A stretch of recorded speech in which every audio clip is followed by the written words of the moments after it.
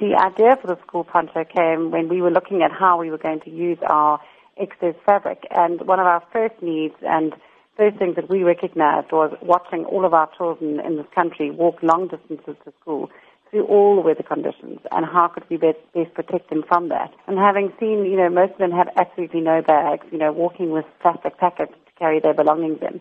That was one of the first things that we recognized we could try and do, and we would make a backpack. And then the idea of the poncho came with the idea to protect the children from the wet weather conditions.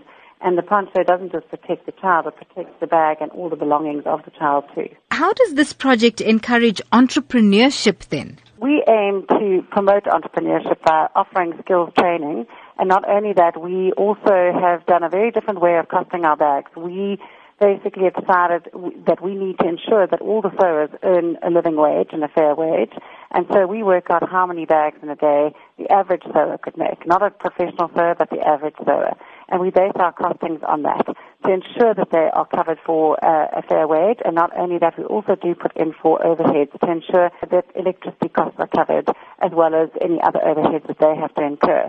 But we do work with community organizations, and that's why we've added that in as well. How environmentally friendly is this project? The environmentally friendly part comes in a number of aspects. First of all, we weave our own fabric here in South Africa. So we have a factory in Pinetown, and we actually make the fabric ourselves. It's then treated specifically for dye sublimation in our plant, where we have a professional chemical engineer who treats the fabric for dye sublimation.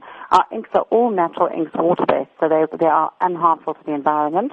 Our fabric that we weave is polyester, which in itself can actually be converted to other products if it is heated.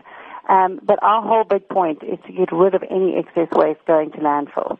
So that's where it's environmentally friendly. And on the other end, where we actually donate 5% of all of our sales of the excess waste fabric products to the Bateleurs organization, which is a conservation organization.